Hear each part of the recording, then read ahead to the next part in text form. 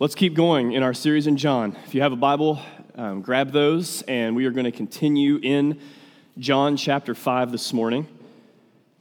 If you don't know me, my name is Dustin. I'm one of the pastors here at Huntington Community Church, and I love just getting to worship God with you all through the Scriptures. So I'm really, really excited about today's passage. We're going to start in verse 30 this morning. But as you're turning there, hopefully it's on the screen too, I want to tell you a title, kind of where we're heading with this sermon. The title is this: Jesus is telling the truth, and we are witnesses. So Jesus is telling the truth, and we are witnesses. And this really is what it all comes down to for us as followers of Christ, as His church. Is Jesus telling the truth about who He is, see God, and what He has done? Dying and rising again. Part of what it means to be a follower of Christ is to be a witness to that truth. We are witnesses to the truth of who Jesus is and what He has done. 1 Corinthians 15, you don't have to turn there, I want to show you this verse. This is verse 17 through 19. This is the passage where Paul is proving the resurrection. He's saying, people saw Him, this is why it matters, and there's these three verses right in the midst of his giant gospel rant that I think is really interesting, especially as it pertains to whether or not Jesus is telling the truth and what that means for us. Verse 17 says this: "And if Christ has not been raised," so if it's not true, your faith is futile and you are still in your sins. Also, look, 18, "Then those also who have fallen asleep in Christ have perished." So this is not true, what we're claiming, what we sing about, what we say we orient our whole lives around. If it's not true that Jesus really did die, really did rise again, then our faith is futile, we're still in our sins, and even those who have died in Christ have truly just perished. 19, "If in Christ we have hope in this life only, we are of all people most to be pitied." This deeply matters. I'm going to paraphrase a really bad quote that I've heard before. I can't tell you that I've heard someone say this specifically, but this sentiment I have seen in a variety of different ways. Something like this: "You should try Christianity even if you're not sure that it's true. At the end of your life, if you find out that it's a lie, then you will still be happy that you had a good life." Maybe you've heard something like that. You've seen it on social media, whatever. Paul would have yelled at this person. Verse 19, if we have in Christ, we have hope in this life only, then we are of all people most to be pitied. We are truth people. We want to live in ultimate reality. As Christians, we aren't hedging our bets on Jesus being who He says He is. We are banking our lives on this. We're not just thinking, out of all the choices, this one's the best, and even if it's wrong, we had a pretty good moral life. It's not faith. It's banking everything on Him. So, in this passage in John, we're going to see a continuation of this teaching. What I'm hoping that God does through this is, as we watch Jesus do this, that He would expand the idea of truth in His teaching, particularly what it means for us as His followers and His witnesses. And so, this is John 5, 30 through 47. I'm going to read all of it, so you can read along with me silently or in your Bibles, or it's only on the screen. So let's start in verse 30. "I can do nothing on my own. As I hear, I judge, and my judgment is just, because I seek not my own will, but the will of Him who sent me. If I alone bear witness about myself, my testimony is not true. There is another who bears witness about me, and I know that the testimony that he bears about me is true. You sent to John, and he has borne witness to the truth.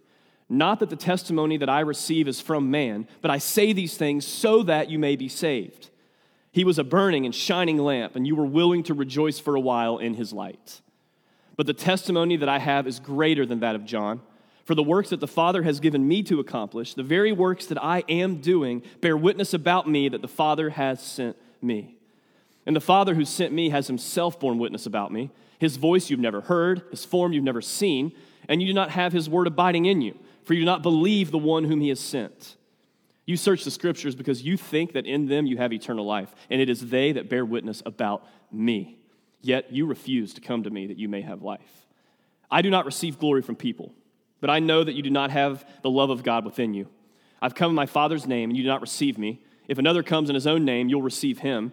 How can you believe when you receive glory from one another and do not seek the glory that comes from God? Do not think that I will accuse you to the Father. There is one who accuses you, Moses, on whom you have set your hope. For if you believe Moses, you would believe me, for he wrote of me. But if you do not believe his writings, how will you believe my words? Let's pray. Father, we ask now that you would use these words to change us. God, the Christians in the room, the ones who love and follow Jesus, we want to bring more glory to you. We want to be witnesses to the truth that is found in you alone.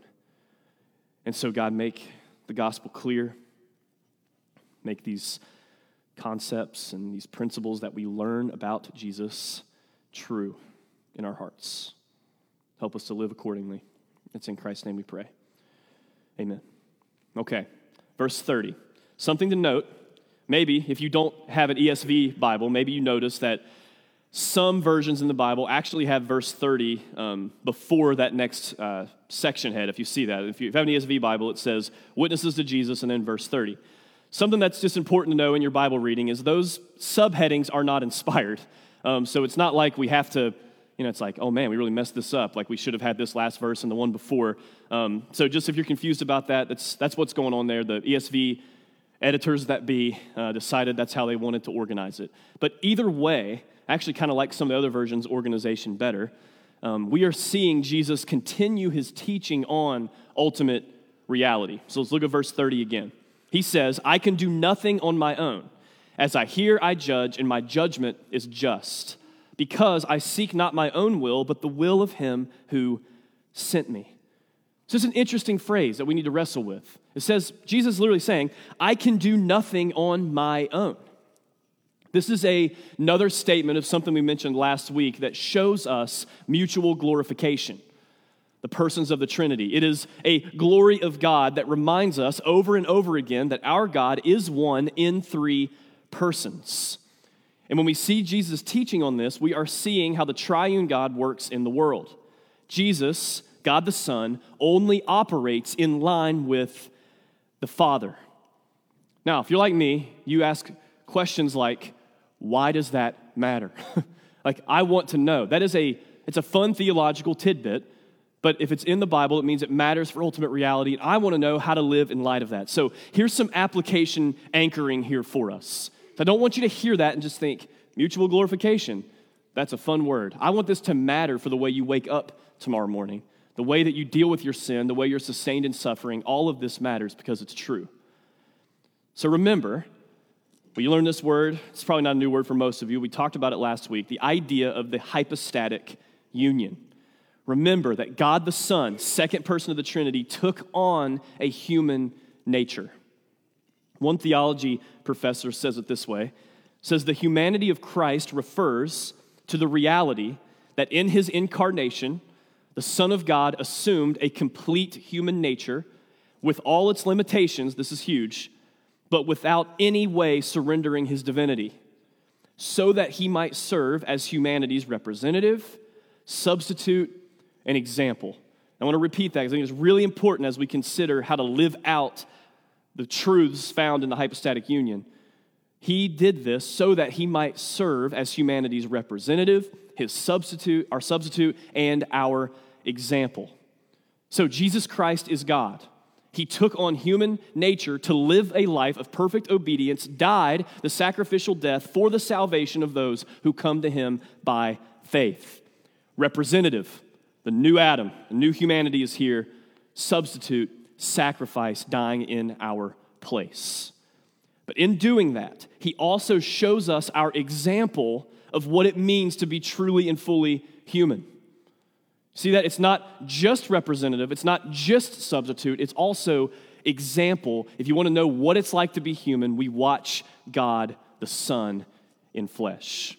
This is glorious because what this means for us is that when Jesus is here on earth in the flesh, he's not just showing us what God is like, though he is doing that. And he's not just dying for us, which he does. He also lets us in on how our lives fall short because we get to see the standard of what humanity is supposed to be like. This is beautiful. And you go wrong here when you raise example over substitute, okay? Jesus came to die in our place and rise again to restore us to the Father, but in so doing shows us what it looks like to be truly human. And so, Jesus does nothing of his own accord, and neither can we. This is important for you to apply this. When Jesus, the perfect human, says he can do nothing of his own accord, you need to understand neither can you. And in John 15, he's going to teach this to us later. That's the abide in me passage. Can't wait for that one.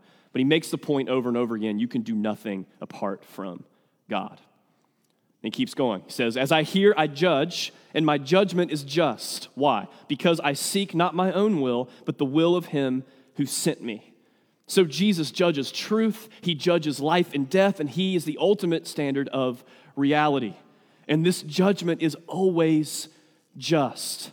It is always good and always in line with the will of God. And then we see why, right in the grammar here. Why is it always just? Because God the Son doesn't seek his own will, but the will of him who he was sent by. Now, quick application here. This is how we should live as well. We only seek the will of the one who sent us. And as followers of Jesus, as his witnesses, we are sent. So not our will, but God's. The God-man, Jesus, as our example, shows us how to use our wills. As a human, you have an ability to choose. And the way we should live as humans is always choosing God's will over our own. In a very real sense, we have been set free from our enslaved will to sin to actually having a free will that is allowed and able to choose God's will. Now, I'm going to take a pause here because we have to do some more systematic theology work again. So Tony, put that word up there. It's a very important word for you that you didn't know, maybe before this, that you believe. This is, and I'm going to get it wrong. I've been practicing this all morning. Make sure I say this right. But diotheletism. Joseph, is that right? Okay. Joseph looked it up for me, sent me a little screenshot or video recording of Google saying that for me. So this is diotheletism. All right? It's a very important word for us as Christians. And I got help from several places here. But I want to just beg you right now, do not tune this out. This is important and glorious for you to see, especially in light of us wanting to be people who fuel our minds and hearts with truth as Jesus being our representative, our substitute, and our example. So, diotheletism. This is a word that means the two wills of Christ. The two wills of Christ. Now, bear with me as I flesh this out of why this is important. The first will that Jesus Christ has, not the first, but one of them, is the eternal divine will that he has as God. Okay, the eternal divine will that he has as God. Also, taking on flesh, becoming human, he has a human will that he took on because he took on a full human nature. And human nature includes having a will. Now, without sin, of course, we know that he was sinless, but diotheletism is what, literally in the 6th and 7th century, people were fighting over this to make sure we understood this passed down to us. It's so important. Jesus Christ is the God-man with two wills. Why? Because he has two natures.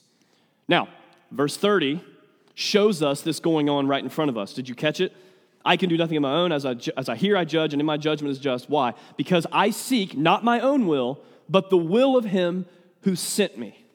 Now, this becomes most prominent, if you're familiar with gospel writings, in the Garden of Gethsemane. You guys remember this, right? It's the moment of anguish for Jesus. He says, what? Not my will, but yours. This is so important. Now, make sure you have good categories. What I'm not saying is these wills are opposed. Never opposed. He never sinned. but they are two.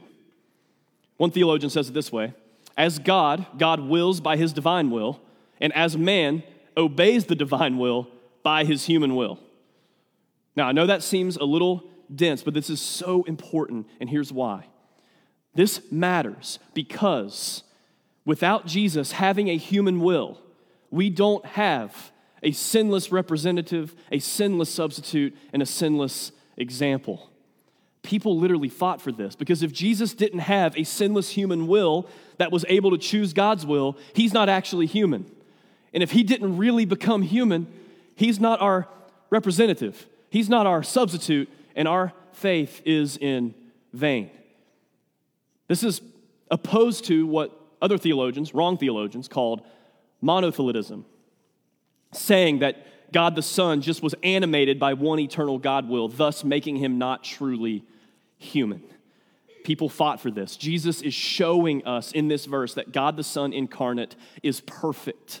He's a sinless human, and he is God. Okay, now we start to look at Jesus' work on validating his claims as true. Verse 31. Let's keep going. If I alone bear witness about myself, my testimony is not true. So Jesus is saying that it isn't true if he's the only one who bears witness. A witness, someone who gives testimony about what he or she has personally seen or experienced. And this makes all the difference, right? We've already established we are banking our lives on this man telling the truth. And as I'm studying this, I'm still wondering, why would he say that it isn't true if it's just him? It's kind of a funny thing to say to me. What he was probably referring to is an Old Testament reality. You see this a few times in the law of Moses, but I'll show you one example. Deuteronomy 17:6 in the law of Moses says, on the evidence of 2 witnesses or 3 witnesses, the one who is to die shall be put to death. A person shall not be put to death on the evidence of one witness. So it's this idea of multiple witnesses corroborating to say, yes, this testimony is in fact true. So this idea would have obviously resonated with his Old Testament savvy audience. Jesus is setting up how he's going to show other witnesses that prove over and over again that he is truth. This is so important. Verse 32, there is another who bears witness about me, and I know that the testimony that he bears about me is true. Now, study notes say that they probably thought he was talking about John the Baptist, but he is referring to a much better witness than that, as we'll see in a few verses. He's talking about his Father, God. But in verses 33 through 35, he still wants them to see that the lesser witness of John the Baptist and how that message is still validated and validates God's message. So look at 33. Switch gears to John the Baptist. He's going to go back to his father. But in 33, he says this: you sent to John, and he has borne witness to the truth. I love John the Baptist. I think he is one of the most fascinating characters in the whole Bible. So how did John the Baptist bear witness? What was he doing? If you remember, he lived like a prophet. He was a wilderness preacher, saying really hard things, so much so that eventually it gets his head removed from his body. He's preaching so hard. Eating bugs, honey, calling people to repent, baptizing people. And if you remember, a few weeks ago, we saw that he was gaining quite a following, right? His ministry was gaining a crowd. His witnessing was gaining a crowd. But then when Jesus shows up, we see his true character. We see John the Baptist was actually not doing ministry for himself. He was doing ministry as a witness to the one who is his life. He was pointing people to Jesus. Do you remember what he said when he saw Jesus? Behold, the Lamb of God that takes away the sins of the world. That's him.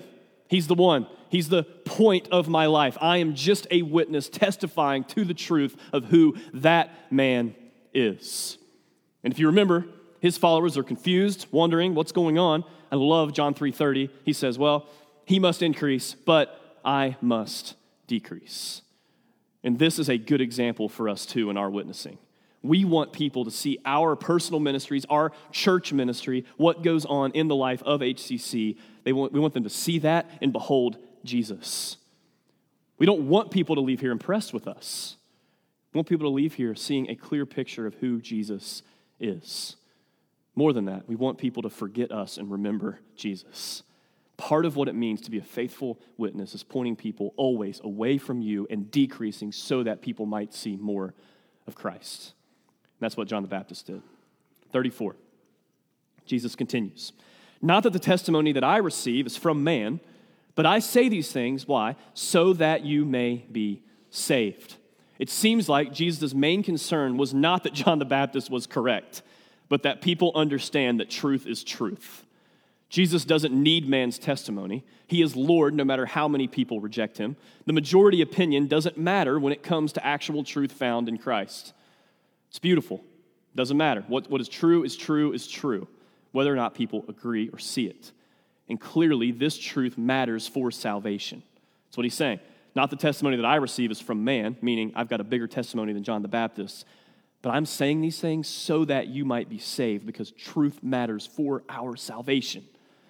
And then in 35, he shows us a glimpse of what John the Baptist was like as a witness.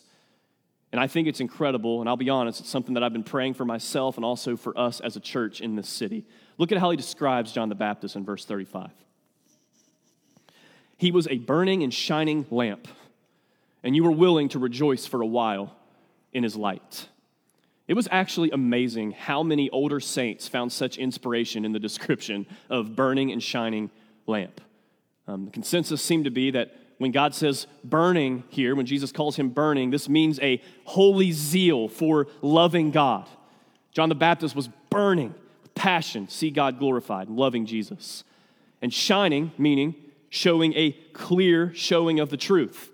It wasn't zeal without knowledge. It wasn't just passion. It was not only burning, but it was also shining, saying this is true. Don't you love this? Like, I want my life to burn and shine for the kingdom. I want to be that kind of lamp. Don't you want that to be said of us in the city? HCC, they're not just all shine, no burn. They're not just, we got everything right, but there's no love for people. And we're not just all burn, no shine, where it's like, man, they're passionate, but we have no idea what they believe. We want both. And I want you to want that in your own personal worship in the mornings. Come to the scriptures to burn and to shine. I want to be that kind of lamp, a lamp lit up with the light in Christ that burns for him and shines for him. Now, we often see the theme of fire in the Bible showing us the pure holiness of God, often connected to Old Covenant worship found in the law of Moses. And we see the theme of a shining light showing our outward posture on mission. You've seen that. Shine, don't cover the lamp. We want to shine. We want our lights to shine before others. You've seen this. So this is not just a random thing that Jesus throws on. This is deeply embedded in the witness of what God's people are to be like. He's just saying John the Baptist was good at it. He was a burning and shining lamp. I want to show you this from one random verse in the book of Leviticus.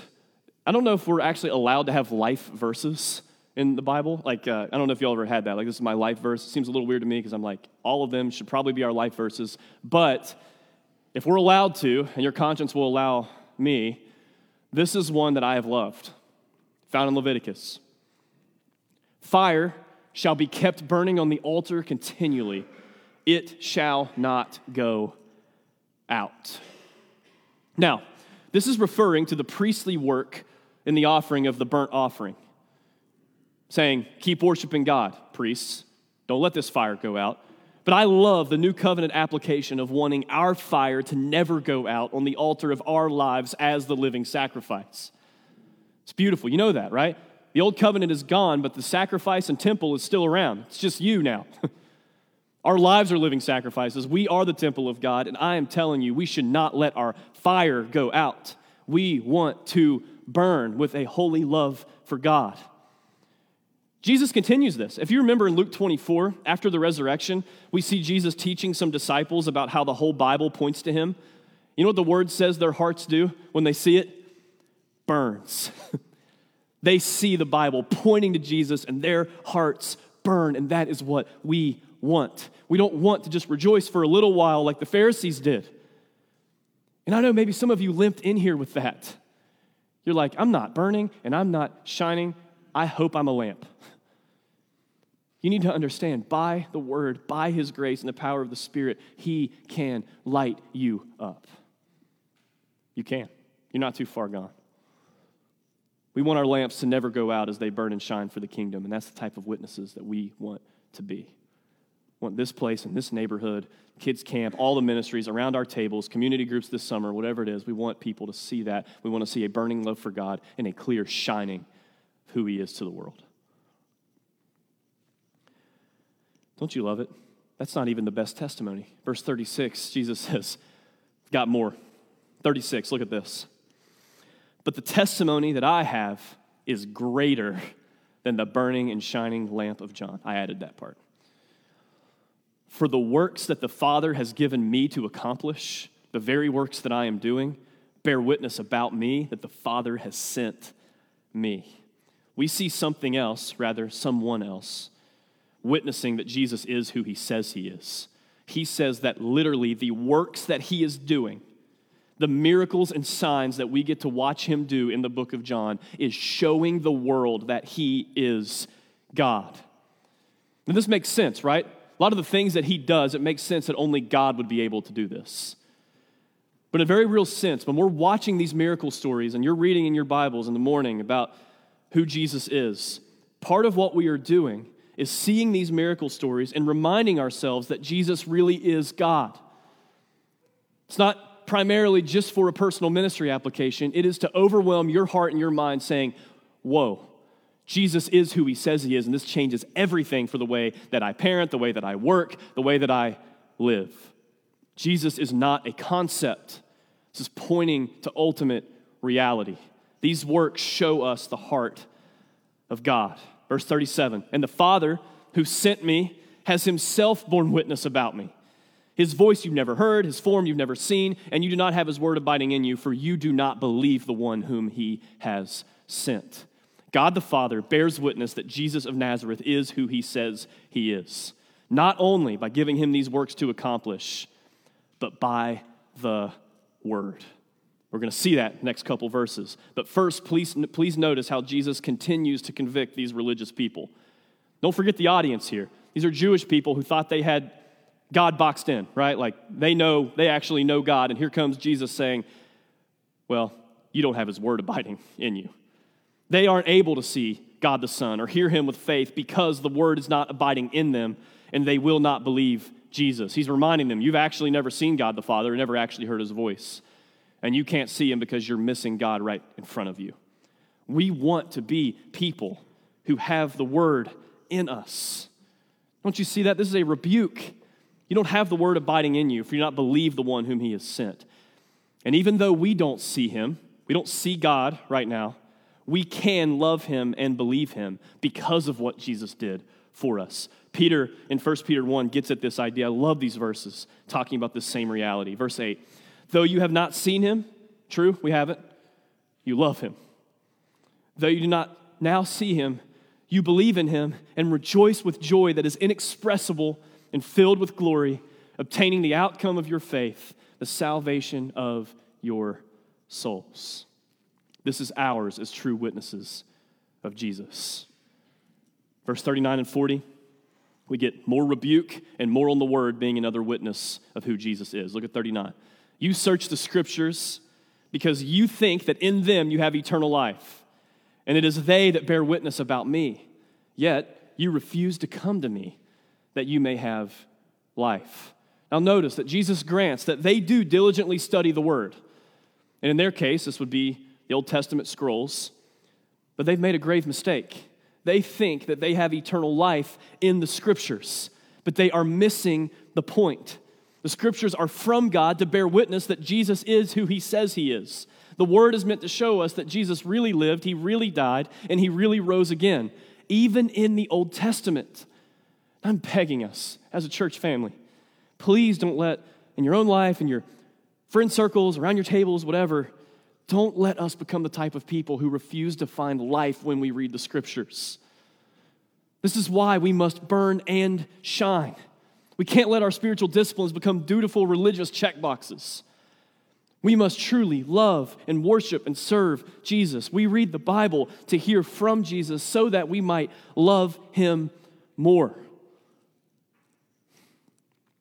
And this is more than helping you alleviate guilt so that when you leave your personal devotions, you didn't feel anything. We're not working just so we can feel something every morning.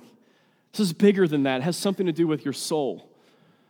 Do you realize this is why supposed Christians can do evil and cover it up in the name of being religious? When you go to the Bible for proof texting your point, or promoting your personal brand, or gathering verses that prop yourself up rather than loving Jesus and coming to meet with Jesus, you are on your way to becoming a Pharisee. And Pharisees are brutal to the people that the kingdom of God actually belongs to. We don't come to the scriptures to be, man, this helps me be more religious. This helps me ignore my sin so that others might see me and look how much Bible I've read. It's nonsense. We come to the Bible humbly, begging God to see His glory and our sinfulness so that we might repent and believe and enjoy Jesus. And this is the type of witnesses that we need to be. Doctrine is good. I've heard it said before. I like this. Doctrine is good because we can't truly worship what we do not know. We want to burn and shine. But doctrine should be the kindling on the love fire that is in your personal worship in the Scriptures by the power of the Spirit. And because of this reality, we should be searching the Scriptures with more vigor than a Pharisee ever could, because they bear witness to the one who is our life.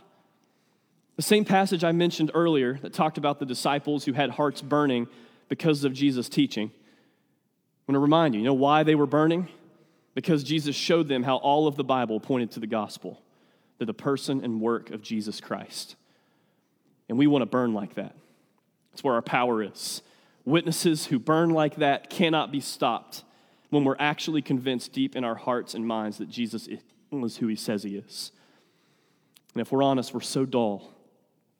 We need to go back to the Word every single day to get relit, to reburn over and over again.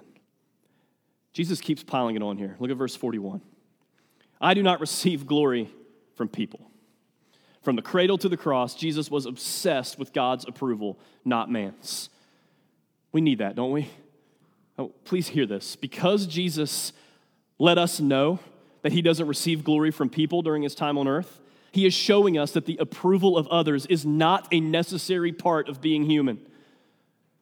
He's the perfect human, and He did not receive glory from people. Yet so many of us live as if this is the point of our existence, as if we are incomplete without the glory that comes from people. And if we are going to be true burning and shining witnesses, we should be the type of witnesses that only care about the approval of God.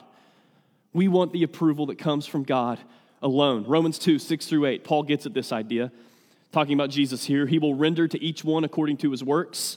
To those who by patience and well-doing seek for glory and honor and immortality, He will give eternal life. Look at verse 8. This is us so often.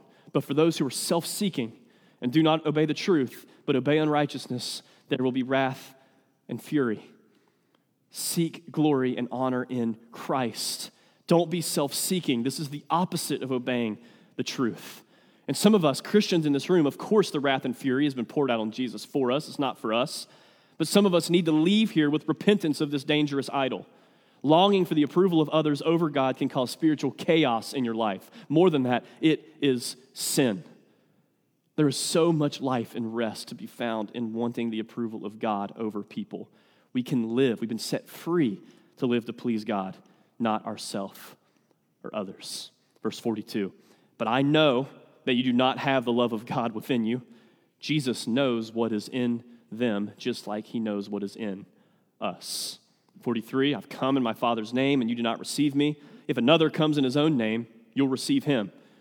What do we learn here? Someone's rejection of Jesus shows that they are not true worshipers of God, but only of themselves. And then Jesus, knowing what is in all of us, asks this audience, the Jews, the Pharisees who was there, asks a devastating question that it should expose all of us this morning. Look at 44. How can you believe when you receive glory from one another and do not seek the glory that comes from the only God? Believing in Jesus is wanting God's approval because of the work of Jesus dying and rising again on your behalf.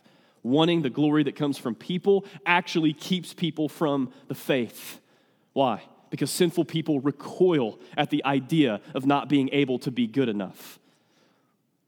And maybe this is keeping those of us who do follow Jesus in here from growing in the grace of God right now. Are you only spiritual on Sunday mornings when others can approve of you? What is your prayer closet like? Are you personally worshiping? It's confession here. I went through a reckoning in my own personal life maybe a couple years ago. It was right around the beginning of, 2020. I realized that I was reading the Bible and praying to become a better ministry person and to be someone who was able to say that I did those things. Some of my motivation became, I'm going to call people to do this, and that means I've got to, so that I can be the person they look up to, rather than loving Jesus. My pursuit of Jesus became a pursuit of a spiritual resume. This takes a lot of different forms, but really, it's just wanting to do the work that makes me be able to talk about all the work that I'm doing as a Christian, rather than just loving Jesus. I don't know if that's you, but I want to invite you out of that today. Because of the cross and resurrection, you can seek the glory that comes from God. You can fear God and not man. I've heard it said in a book I was reading last week that the Christian life is a calling, not a performance. It's beautiful if it will sit, freeze you in grace and in joy, if we can get there. Look at 45. Jesus just gets more offensive to them.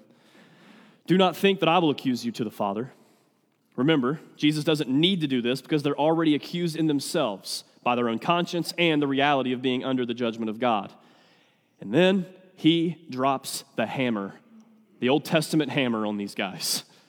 Remember, this audience would have prided themselves on being part of the spiritual heritage of Moses. The Old Testament literally was their life.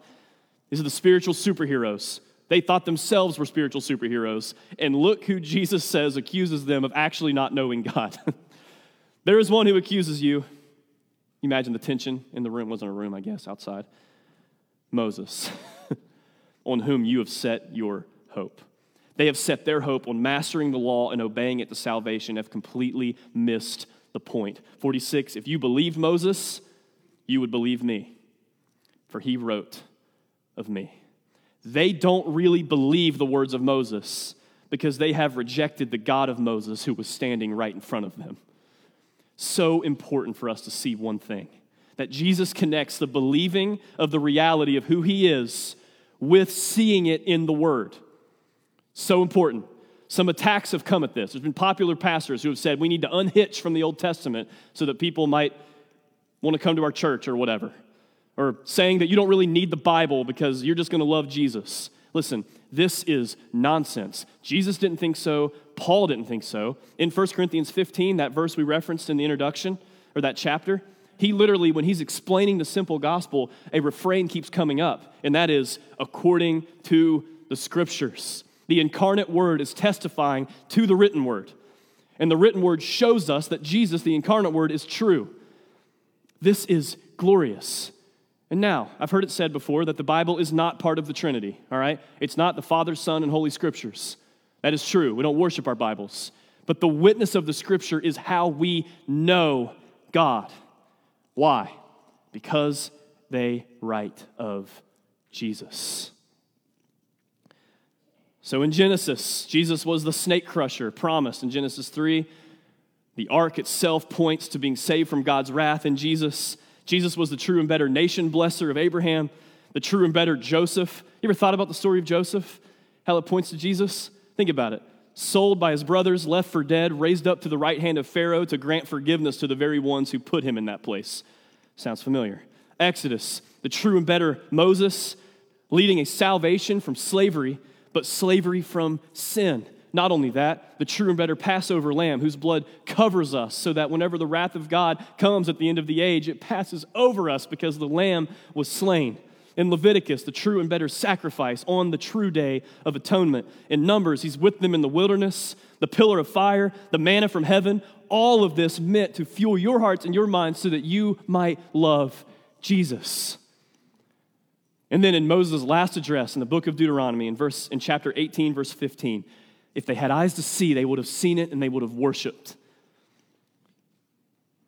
The Lord your God will raise up for you a prophet like me from among you, from your brothers. It is to him you shall listen. And Jesus connects this to himself. Moses bore witness of God the Son, of Jesus Christ. 47. That's where we'll land the plane here. It says, but if you do not believe his writings, how will you believe my words? Now, obviously, we want to be the type of people who believe God's words. Jesus is telling the truth, and we are one of the other witnesses that testify to the truth that we have seen, that has been borne witness of these witnesses of John the Baptist, God himself, God the Father, and the Scriptures. Now, in the New Testament, the writers pick up on this to show us what our identity is in light of these truths. I'm trying to think if this is a good time for band to come back up. I think it is. Come back up. Acts 1:8. Look, but you will receive power when the Holy Spirit has come upon you, and what? You will be my witnesses in Jerusalem, in all Judea, Samaria, to the end of the earth. So as a follower of Christ, in light of this reality, listen, part of what you are as a witness, it's not whether you are one or not, it's how faithful will you be. And then Paul gets at this in 2 Corinthians 4, showing us the gospel logic of believing these things and speaking them, or actually being a witness. Look at verse 11. For we who live are always being given over to death for Jesus' sake, so that the life of Jesus may also be manifested in our mortal flesh. So death is at work in us, but life in you. Since we have the same spirit of faith according to what has been written. Look, I believed, and so I spoke. We also believe, and so we speak, knowing that he who raised the Lord Jesus will raise us with Jesus and bring us with you into his presence. This concluding words, then we'll sing. We are witnesses of Jesus' death and resurrection. As we live that out, we do nothing on our own, choose his will, not ours. We burn and we shine. We have his word abiding in us, the love of God in us. We read the word to see Jesus. We reject the glory that comes from people. We set our hope on Jesus alone, and we pursue the glory that comes from God into eternal life. Jesus is telling the truth, and we get to go be witnesses to that. Let's stand and sing.